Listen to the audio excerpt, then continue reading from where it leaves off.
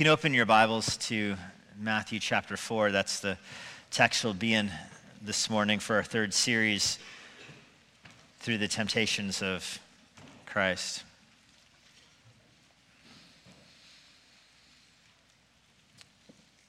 It was around 2,000 years ago on what I would like to imagine was a clear day where Jesus went for a walk with two of his favorite people, John and James. And as they were walking together, as I'm sure they did on many occasions, John and James took an opportunity of Peter's absence. We know Peter wasn't there because otherwise John and James would not have been permitted to speak. They seized the opportunity and asked Jesus a question. Jesus, they asked, will you grant us one request? Now, if you are a parent, you know the danger of answering a question like that. The dad who pulls into the driveway and is greeted by a child who says, "Dad, promise me you won't get upset." Or the child who says, "Dad, promise me you'll say yes to this question." Well, that depends a lot, namely on what's the question? What is it exactly that you want? Jesus is wise, amen? This is not his first rodeo. So when James and John ask him that question, he responds, not with a yes or with a no, but interestingly, he responds with, what is it exactly that you want? Now, with that question, this conversation got serious real fast. It changed from being one of many conversations I'm sure Jesus had with his disciples to becoming one of the most important conversations in the Bible. Do you understand? The scene has radically altered. Now it is Jesus, the sovereign and omnipotent God of the universe, walking with two of his disciples, and this sovereign God asks two mere mortals, tell me it is what you want most in the world. They have an opportunity now to speak to Jesus and answer that question. What is it that they want most in the world? And let me put that question to you. If God were to give you the opportunity, if he were to ask you that same question, if he were to ask you, what is it? You want one request granted? What is your one request? What do you want from the Lord more than anything else in the world? That's the nature of this conversation right here. Do you see how it got serious real fast? This is not a typical conversation. What is it that you want more than anything else? If you've been a Christian for any number of years, perhaps you have even prayed that. Perhaps in your prayers you have even addressed God and told the Lord, "Lord, there's only one thing I want from you right now. There's only one thing I need, or even grant me this and I won't ask for anything else." What is the one thing you would ask for from the Lord? If you have a sick child, the doctors have said there's not hope for, maybe that's what you would pray. You'd pray, "Lord, just grant me the life of my child. That's all I want. I'm not going to ask for anything else, just that." If you're in a difficult marriage, a troubled marriage, maybe you would pray along those lines. "Lord, just grant me a husband that loves me. Lord, just grant me a wife that respects me. That's all I want." If you're in a difficult job, maybe you pray for a different job, for a promotion. If you're having a hard time making ends meet, maybe you pray for a raise, more money. Oftentimes, our one thing that we want is the response to one need that we think overshadows or eclipses everything else in our life. And in a sense, it's not really fair to judge that kind of answer, is it? I mean, we're people, and if somebody were to ask you, what's the one thing you want? Our answer would be about the one thing we want. Maybe you think more critically for a second. You recognize, okay, it is Jesus who's asking this after all. Maybe I need a more spiritual answer than a better job or a better life or a better wife. What's the more spiritual answer? Lord, I just pray that you would use me to further your glory. I just pray that you would use me in evangelism this week. That's all I want, Lord, to be used by you in the world. That's the one thing I want, to be used by you to further advance your glory in the world. Doesn't that sound more spiritual than solving your greatest problem? I'll walk you through the thought process behind this conversation because often we are dismissive of what James and his brother said. Remember what James and John asked for. They said the one thing they wanted was to be seated with the Lord at his right and at his left when he came into his glory. And we read that and we respond like Peter would have responded. Oh, that's so selfish. Don't those two guys know that that seat is already taken? How dare they? But the truth is, while it might have a selfish veneer, underneath it, it is a pretty robust declaration of faith, isn't it? After all, Jesus has been in the ministry for a couple of years now. This conversation takes place on the way to Jerusalem in the last really month of his life. He's been met by opposition on all sides. He's been hounded. He's been rejected. He's been persecuted. It's not going to get better for him. He has already, before this march down to Jerusalem, told the disciples that he's going there to die. That's unambiguous. He said it over and over and over again. He's going to Jerusalem where he will die. And so for James and John to declare that what they want is to be with him in his glory is actually a confession of faith. They're granting that he has glory and that he's entering into it. It would remind you maybe of the thief on the cross who prays to the Lord directly to his face and wants rescue and announces that Jesus is suffering unjustly. And Jesus tells him, today you will be with me in paradise. And so it's a granting that there is paradise, there is glory, and Jesus is going there. That's all good.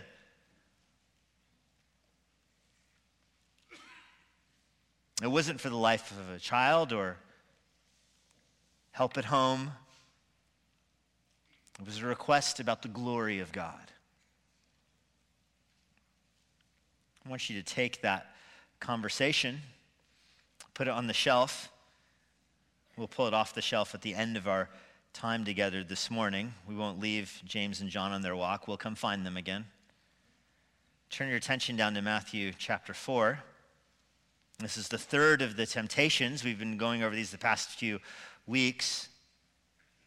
To recap, I'll put the same slide we've used the last 2 weeks on the screen here for the third time. To recap, each of these temptations is approaching Jesus in a different manner from the devil, appealing to the lust of the flesh or the pride of life or the lust of the eyes. Each temptation is testing Jesus at a different point. These aren't haphazard, they're not arbitrary, but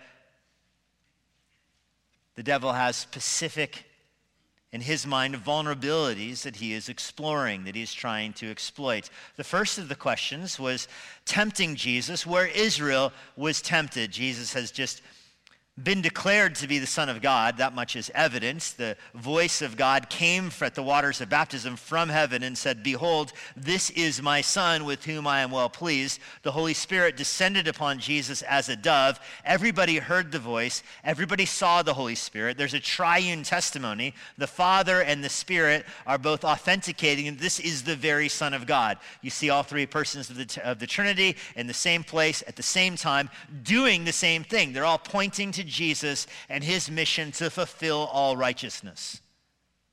From the waters, the Holy Spirit drives Jesus into the wilderness to be tested by the devil. We looked at this 2 weeks ago, what it means that God would drive someone to be tested. In a sense, this was unique to Jesus. In another sense, he was being tested exactly like Israel was tempted. Israel was in the wilderness.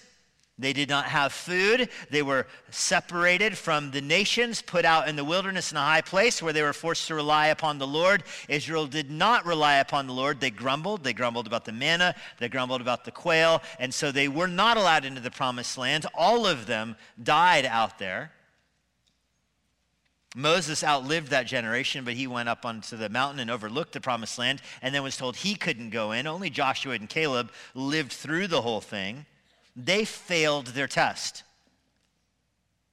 And so the devil approaches Jesus after he had been fasted for 40 days and asked Jesus to turn stones into bread. This was the test. Will Jesus fall where Israel fell? Jesus is tempted where Israel was tempted. Israel caved and grumbled against God. Jesus did not grumble against God, but said it's better to live on the word of God than on bread. Jesus passed the test. This establishes that Jesus is the true Israel.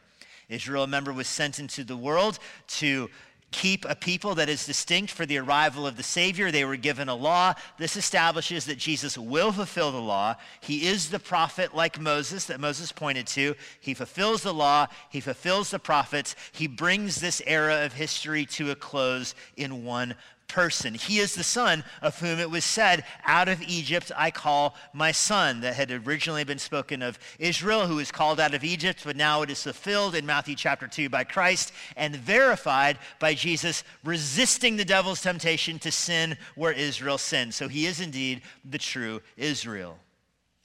The second temptation, the devil brought him up onto the wing of the temple, the outer wall of the temple that overlooked the valley there, and asked him to throw himself off of the wall of the temple so that the angels would catch him. You understand that angels are created by God. They are designed to serve both God and man. They would summon, of course, immediately to the Son of God if he were in any kind of danger. And so in the second temptation, Jesus is tempted like Adam was tempted.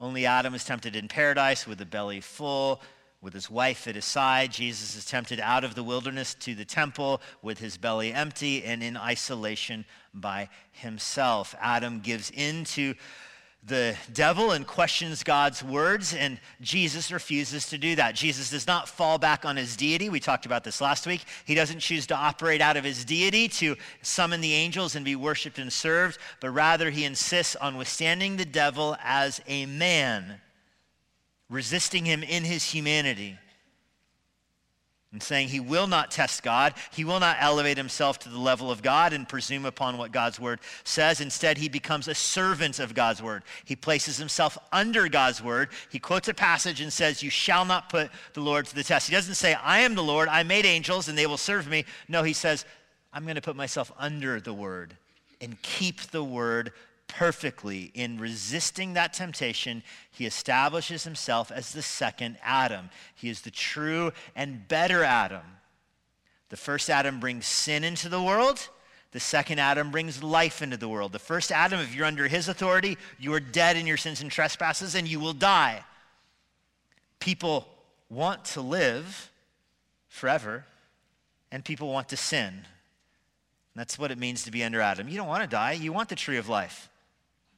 But you also want the tree of the knowledge of good and evil. You also want to sin. And when you sin, it produces death. This is why the scripture in Hebrews 2 says that people are held in slavery to the devil, by the way. We're enslaved to the devil through the fear of death. We want to live forever. We want sin. We don't recognize that those are conflicting desires, mutually exclusive. Listen, if you don't want to die, stop sinning. We don't grant that. We try to embrace both. But Jesus comes and he breaks the curse of Adam. He breaks the power of sin and death by resisting the devil and demonstrating that he is the true and better Adam. And so now if you're under Jesus, you have life and not death. Well, the devil does not retreat at this third point. He doesn't say, oh, he didn't go for the Adam one. Okay, I'm out. The devil regroups. It's been said in nature that a dying animal is the one that lashes out the most severely, the most fiercely. And so it is here.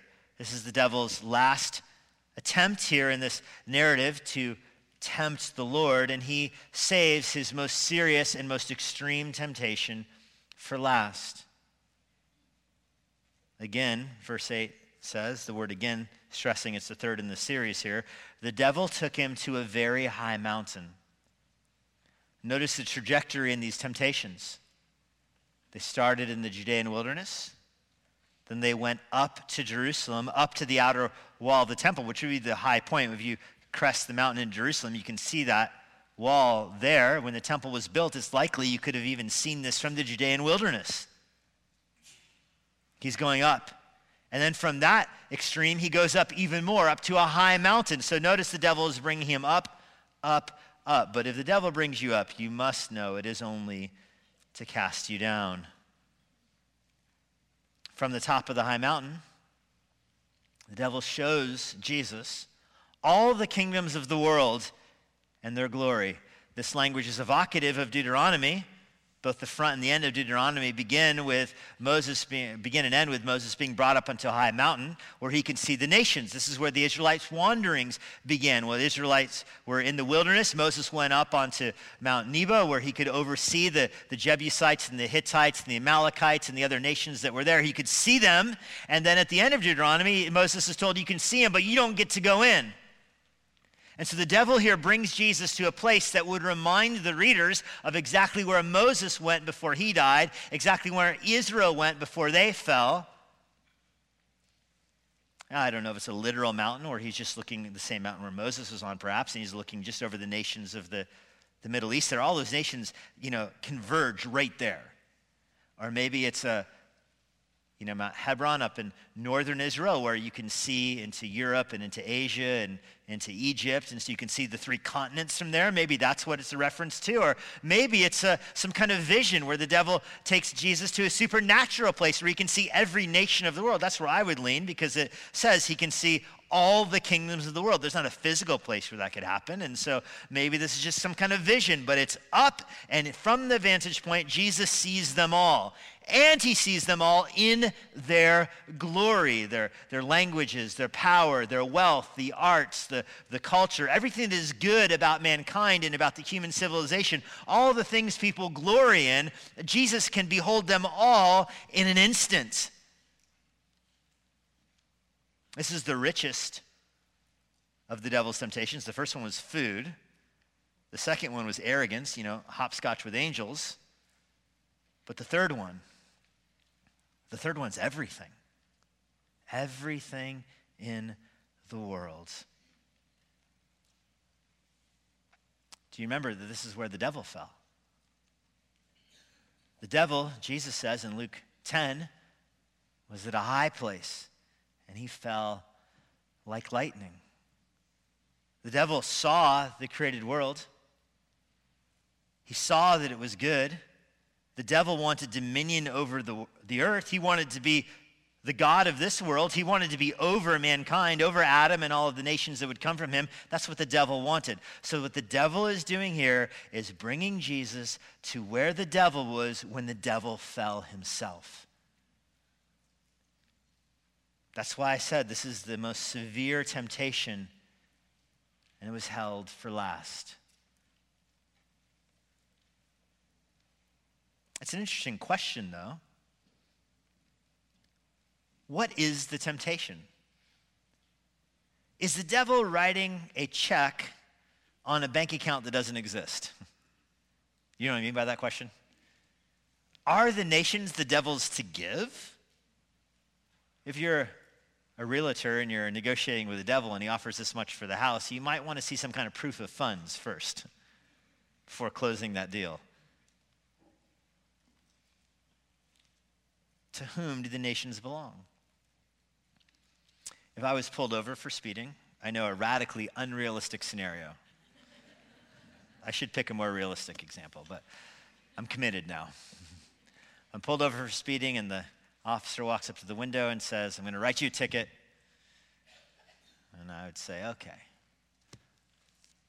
I'm going to try to tempt you. I'm going to bribe you to get out of this. I'll make you a deal, officer. If you let me off with a warning, then you can drive away in your own police car." It's not really a persuasive temptation, isn't it? I mean, At the most, it comes across as some kind of veiled threat, so don't try that. But probably it would come across like you're not mentally stable. No matter how the situation ends, whether you get a ticket or a warning, the officer's driving away in his own car. So when the devil says, if you worship me, I'll give you all of these nations, what's he doing? The Bible is pretty clear to whom the nations belong. I'm going to pick a dozen verses, but here's just some from Psalms. Psalm 46, and I just give you snippets, but I'll read more of the passage. Psalm 46 says, the nations rage and the kingdoms totter. Yahweh utters his voice, and the earth, do you remember what the earth does? It melts. The earth melts. Yahweh will be exalted among the nations. So the verse on the screen from Psalm 46 happens after God melts the earth with his voice as the nations are raging, because the nations all belong to him, and they know it. Psalm 47, the next psalm, says, God rules the nations. They are subdued under his feet. Psalm 82, arise, O God, and judge the earth, because you will inherit all the nations. Psalm 96, say among the nations, Yahweh is God. Declare among the nations, Yahweh reigns. I could go on and on with verses like this. The nations belong to Yahweh is the point. In these 4 verses on your screen, notice they're all generic declarations. The nations, just generically, all belong to God and his triunity. All the generic nations belong to just God. However, there are a couple specific promises about how God is going to exercise his dominion over the nations, and he does so through his son. Psalm 2. If you remember how Psalm 2 begins, Psalm 2 is a conversation between Trinitarian persons, the Father and the Son talking to each other, revealed by the Holy Spirit. So the Father and Son are talking, the Holy Spirit reveals it to David, who writes it down. So this is a very unusual psalm. You don't get a lot of psalms like that between the Godhead talking to each other, so it's worth tuning into with extra attention about who is saying what and where. The Father asks the Son, why do the nations rage? And why do the people plot vain things? Why are the nations trying to overthrow the rule of God? And the psalm ends with God declaring, ask of me, the Father speaking to the Son, ask of me, and I will make the nations your inheritance. And then David closes out the psalm by saying, then kiss the Son, lest he be angry. The nations are going to belong to God. They belong to him now, they will belong to him in the future, and they will be redeemed through the Son. They're the Son's heritage. All the Son, Psalm 2, all the Son has to do is ask, and they're his. Psalm 22, a very messianic psalm. Pastor Steve preached on it a few weeks ago. Psalm 22 is about the sufferings of Jesus Christ, how he will be crucified, how he will have the crown, how his clothing will be gambled away, how his side will be pierced, how he will be pierced with nails. It's about the suffering of Jesus Christ, how he thirsts, and this is humiliation of Christ as he's surrounded, it's fulfilled in his death. But the psalm ends, if you remember, Psalm 22, one of the most well-known messianic psalms there are, it ends with this declaration: all the nations will turn to Yahweh. So after the Son is crucified and seen in his glory in Psalm 22, all the nations will turn to Yahweh. All the families of all the nations will worship Yahweh. The kings of the earth belong to Yahweh, and he rules over all nations. So the nations belong to God. The nations will be redeemed by the Son. They rightfully belong to the Son. So the nations belong to God generically, and in the future they will be given to the Son when he asks for them. However, at this moment, there is a sense in which the nations belong to the devil. The devil exerts his influence over the nations. He may not have the title deed, but he has stolen them, and he is driving them right now, and they haven't been taken back. He exerts his authority over them through his influence by directing the nations to evil and to sin and rebellion. John 12, John 14, John 16, 3 times in the Gospel of John, Jesus describes the devil as the ruler of this world. The devil, in some sense, is ruling this world, and in some sense means he's ruling the world through the influence of sin and lies and deceit and rebellion against the Son. Paul in Ephesians describes the devil as the prince of the power of this air. In other words, not just the nations, but the world's systems. The devil moves among them freely. In fact, he rules them as their prince. And then Jesus calls him ruler. Ephesians 2 calls him a prince. 2 Corinthians 4, verse 4, Paul says that the devil is the god of this world. So there's a sense in which the devil is worshipped by the world, in which he rules this world. So he does have the nations. So he is writing a check on a bank account that he can cash. They are his. But they will be the sons. As Psalm 2 said, remember, ask of me and I'll give the nations to you. So what exactly is the devil's play here then? If the nations belong to the Son, why would he need to worship the devil to get them now? Well, ask yourself, what has to transpire between the now and the time when the Son rules the nations, between when Jesus is having this conversation with Satan and when he will exert his authority over the nations? The New Testament makes this clear in so many different ways. The answer, briefly, is the cross. Jesus has to suffer and die before he will ask the Father for the nations. He didn't come to rule the nations. He tells the disciples that over and over and over again. He didn't come to rule the nations, much less Jerusalem. He didn't come for that reason. He came to die.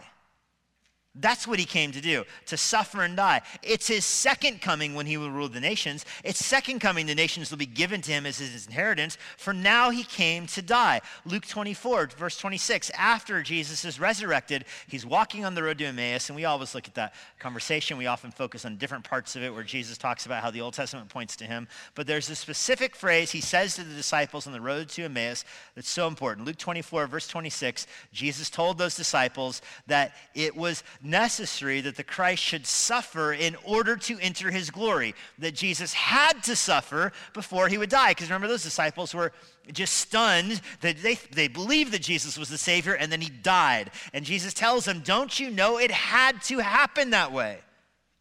The whole Testament speaks about it, he tells them. Acts 3, verse 14, Peter preaching early church. He's preaching to the crowd of Jews gathered there, and he says, Acts 3, verse 18, God foretold by the mouths of all the prophets that his Christ would suffer. It's an inclusive word there. Peter says, all the prophets say this. Pick a prophet. It says the Savior would suffer. In Acts 17, one of Paul's first sermons, Luke describes the sermon this way. He says, Luke gives a summary statement of Paul's sermon. He says, Paul proved from the scriptures that it was necessary for Christ to suffer and rise from the dead. He proved it from the Bible, that Jesus had to suffer and die. At the end of the book of Acts, the last chapter in Acts, Paul is summarizing his ministry, and he says, I've spent my life, quote, testifying both to the small, this is Acts 26, verse 22, both to the small and the great, saying nothing but what the prophets and Moses said would come to pass, that the Christ must suffer. So Paul summarizes his ministry saying, listen, all I've done is told the Jews the Bible says that Jesus is going to suffer. It's clear. The prophecies of Christ coming is that he will come to suffer in order to get the nations. So when we say suffer, what does that look like? It looks like him being ridiculed, persecuted, sleeping in holes, going hungry, not having friends, being abandoned by the friends that he does have, being rejected by his own family, which happens. It looks like him going to the Garden of Gethsemane and praying, begging God that sin would not be imputed to him. Jesus is the holiest person who ever lived, and holy people don't want to sin. And here Jesus, who has never sinned, the sins of all who would ever believe are being imputed onto him. They're being given to him. He doesn't want that. He doesn't want sin. but he's receiving sin in the garden. That's what suffering looks like. That's the greatest suffering of all. But from the imputation of sin, he's put on trial, where he is ridiculed and lied about and mocked, and then more trials in the morning where he's spit on and he's whipped and his back is ripped open and the crown of thorns is put on him. He's paraded around town like some kind of monstrosity. He's got the ironic sign above him that says, "This is the King of the Jews," and it's written in all the languages. So all the languages of the world would know that this is the King of the Jews that we're killing. I mean, it's irony upon irony. He's on the cross, and the other thief is saying, "If you are the Son of God, get us off of the cross." And the crowd is making fun of him and doesn't understand what he's saying and thinks he's praying to Elijah and all that. I mean, that's the suffering he goes through. His side is pierced open. He suffocates to death. He's exposed. He's naked in front of his mother and his friends, and his friends, of course, recoil in horror and run away. That's the suffering of Jesus. And that's what the Bible says has to happen for him to be the Redeemer. If he wants the nations, he's got to go through that. That's the covenant of redemption. That's the plan of salvation. Before the foundation of time, this was the plan. So now, before all of that suffering, before any of it takes place, before the imputation of sin, before the physical punishment, before the unanswered prayer on the cross, before any of that suffering, here he is. And there's the nations. And the devil says, "I'll give them to you right now. They can be yours.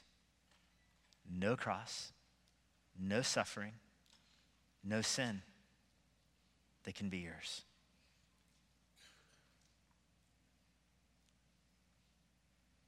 Do you see why that's a temptation? In the garden, didn't Jesus say, "Let this cup pass from me. Let it go to somebody else"? Ultimately, he submits and says, "Not my will, but yours." His human will brought in line with the divine will. But it is a temptation, and is right before him right now. Wouldn't the world be better if he would have taken it?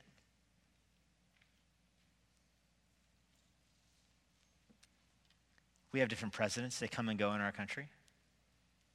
The worst president, your least favorite president, is not as bad as the devil. Your most favorite president, not as good as Jesus. Can we agree on those parameters? Wouldn't the world be a better place if Jesus was ruling it, if the nations fell to him? That's the temptation. The trade-off would be that there would be no gospel. There would be no redemption, no cross, no resurrection, no redemption. Peter had this conversation with Jesus earlier, remember? Well, later, but earlier in our timeline.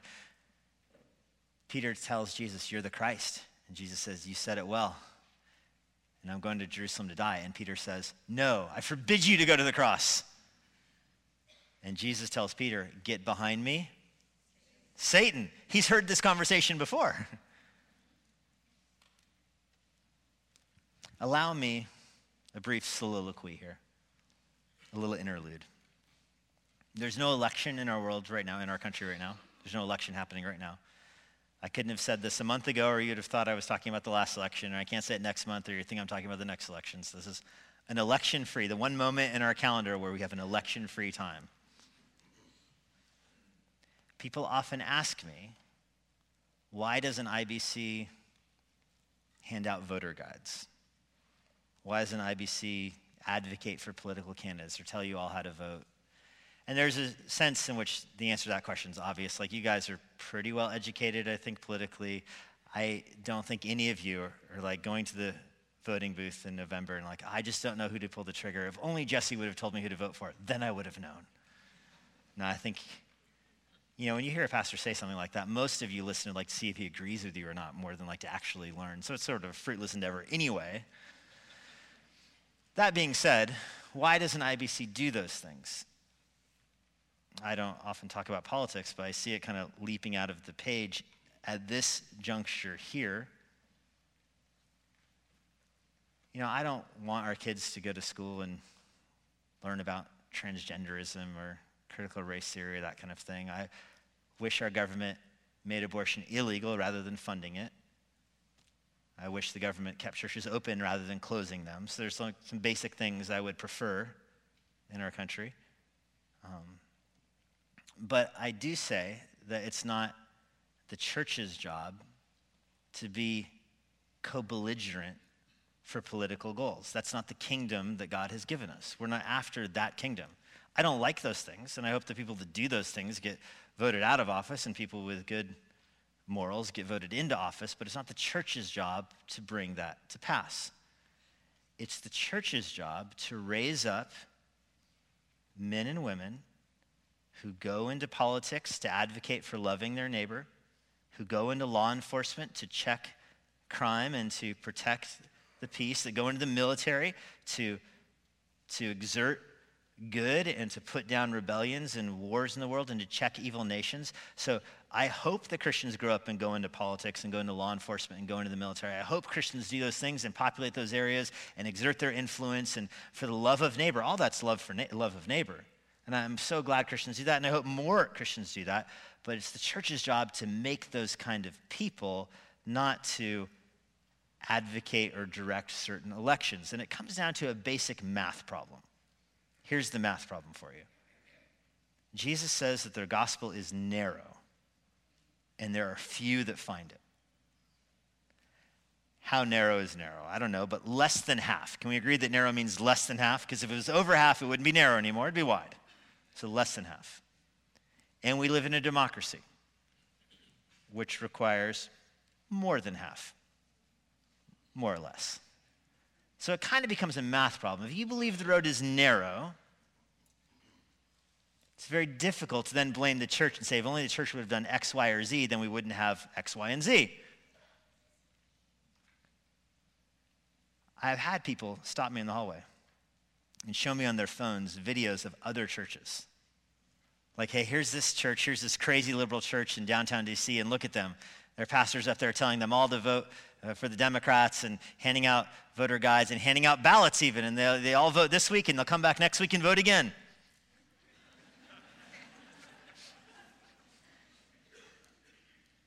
IBC should do that so that they're getting it from the other side.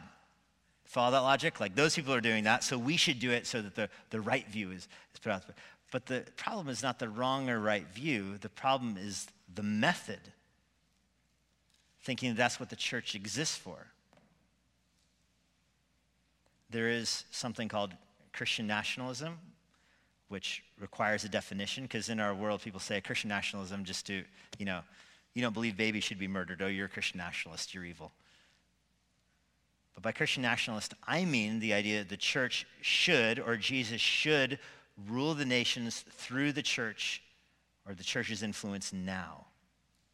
Specifically this nation, that Jesus should be ruling this nation through the church now. That's Christian nationalism. And I think that's dangerous because you get sucked into that and you get sucked away from what the church is supposed to be doing, which is advancing the gospel in the world. Again, I wish our government was more moral. I wish kids could go to school without having evil things shoved down their throats, and so I hope those people do get voted out that do that. But it's not the church's job to advocate for that. And let me phrase it this way. Christian nationalism often presents the kingdoms of the earth without the cross. Would you want to win an election without the gospel going forward? If you had that trade-off, I know it's not a trade-off, vote. But if you were given the trade-off, that's where Jesus is here. It's the trade-off. He can rule the nations, or he can go to the cross. It's an either-or for him right now. So I want you to know now that there's no election.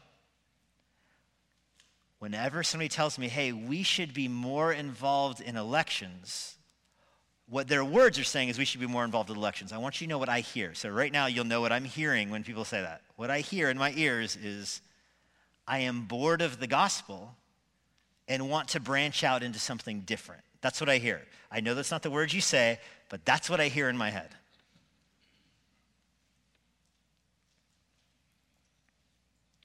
Jesus was offered the nations without the cross. The church exists to drive people to the cross. And yes, we make mature followers of Jesus Christ that will advocate for love of neighbor and go into the world and law enforcement and military and politics and do good things for common grace. And I wish more people did that. I really do. And they should be extolled and honored. Honor to whom honor is due. The Bible makes that clear. But back in Matthew 4, do you get the temptation to go after the nations without the gospel? End soliloquy. One of the saddest scenes in the Old Testament is when Moses was brought up to the mountain, looked at the nations, and then God said, you can look, but you're not going to go in. Moses writes to the Israelites and tells them, this is Deuteronomy chapter 6, the Shema, one of the most, easily the most memorized portion of Scripture in the Old Testament. Shema Israel, Adonai Eloheinu Adonai Echad, Hear, O Israel, the Lord, Yahweh, the Lord is one. When you enter the land, this is after the Shema, when you enter the land, you'll have crops and rivers, and you'll have fat animals, and you'll be fat. And in Deuteronomy 6, fat was a compliment. And when you are there, and your bellies are full, and your barns are full, don't forget that you worship Yahweh and you worship him alone. That's Deuteronomy 6, verse 13. That's the verse that Jesus responds to this temptation with. The devil tells him, you can have the nations and you won't have to have sin and you won't have to have suffering. And Jesus says, you shall worship Yahweh and worship him alone. I'm not going to worship the devil. I'm only going to worship and serve Jesus. A whole sermon could be preached just in verse 10 there about what it means to worship God only. Worship your affections in your heart, your motivations, your thought process, everything in your life is lived in the service of God and him only. You can't serve both God and money, Jesus is going to say in a few chapters. You can't serve two masters. You'll love one, you'll hate the other. You try to serve God and this world, you will end up hating God and loving this world. That's how it always plays out. And so Jesus is at a crossroads here where he could have the world without the cross, and he says, I'm only going to take the world through the cross. I won't go another way. I have to go through the cross. When he withstands the temptation, verse 11, the devil left him, and angels came and served him. The angels were there all along. He was hungry. He could have thrown himself off the temple. Now he's got the nations. The angels would have gone no matter what Jesus did. He wanted food, they would have brought him food. He wanted to be caught, they would have caught him. They want to rule the nations with Jesus, they would have ruled him with Jesus. I mean, they were there the whole time. And now they come, when the devil goes, they come and they bring him breakfast. Notice, to wrap up these three temptations, how all three demonstrate were resisted by Jesus differently. He used scripture in all of them, of course, but his point in resisting them is different in all three. He overcame the first one by example. He quotes scripture. He is an example of how to live and how to deal with temptation, to rely on the word of God rather than our flesh. So he succeeded where Israel failed. The second temptation, he became by merit. He overcame by merit. In other words, he deserved to stand in the place of Adam by withstanding the devil. He proved that he had the capacity to be the true and better Adam, the second Adam. And the third temptation, he proves that he is the Son of God. He proves that the nations do belong to him. He will rule the nations because he is the Son of God. So he fulfills the third one by office. So by example, he stands in our place. By merit, he stands in our place. And by the office of being the eternal Son of God, he stands in our place. Of course, you understand that to be a mediator, you have to be acceptable to both parties. You have to be truly God and truly man to be a mediator between God and man. And Jesus, of course, is both of those things, as the temptation reveals. The second temptation reveals he's purely and truly man. The third temptation reveals he's purely and truly God. He withstands these temptations, and the nations will belong to him. So we left James and John on the shelf. Let's go back to them. Jesus says, what's the one thing you want? And they say, we want to see you in your glory. We want a front row seat to your glory. You can spin it negatively and say we want to sit closer than Peter, but okay. But give him every benefit of the doubt. We want a front row seat to your glory. That's the one thing we want.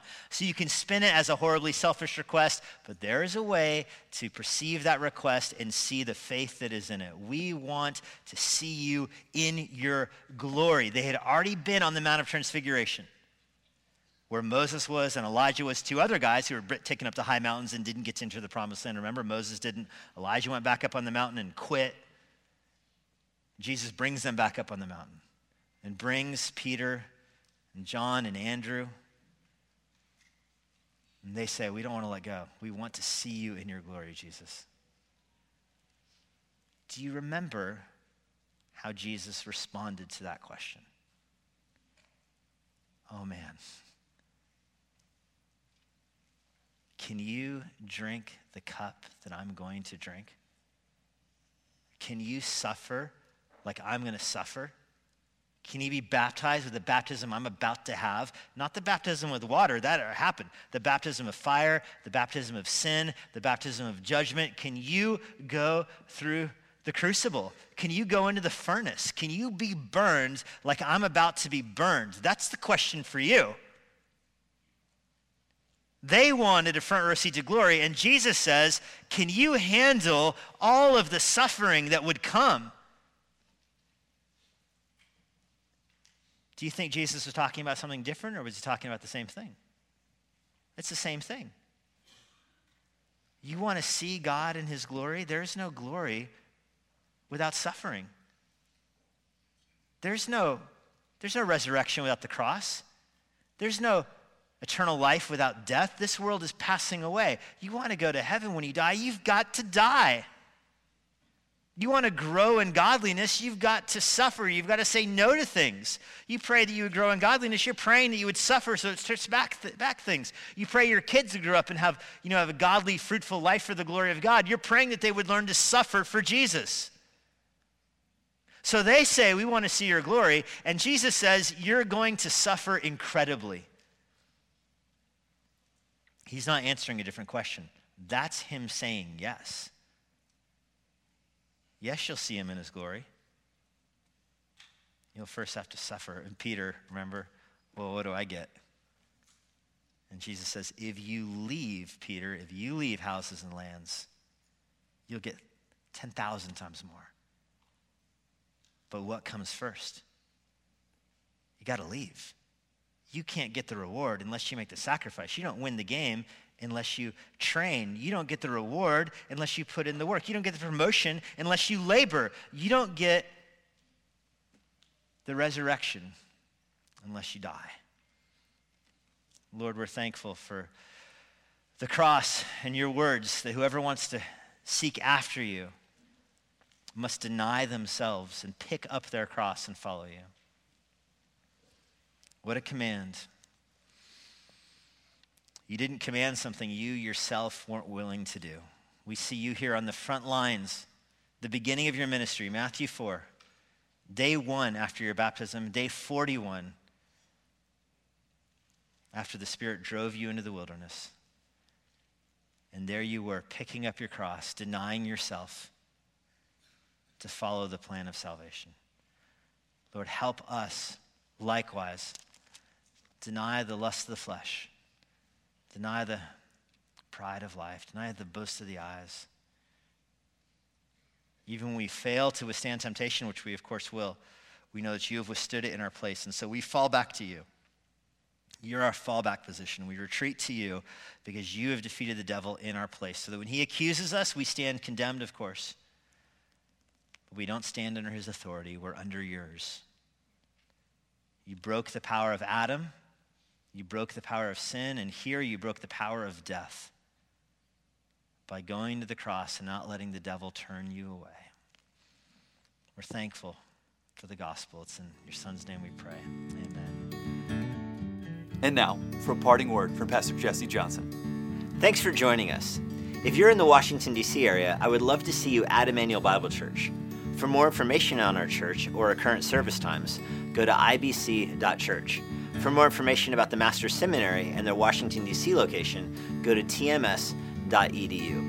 I hope this resource has been a blessing to you, and it helps you seek the Lord daily, serve others around you, and share the gospel with boldness.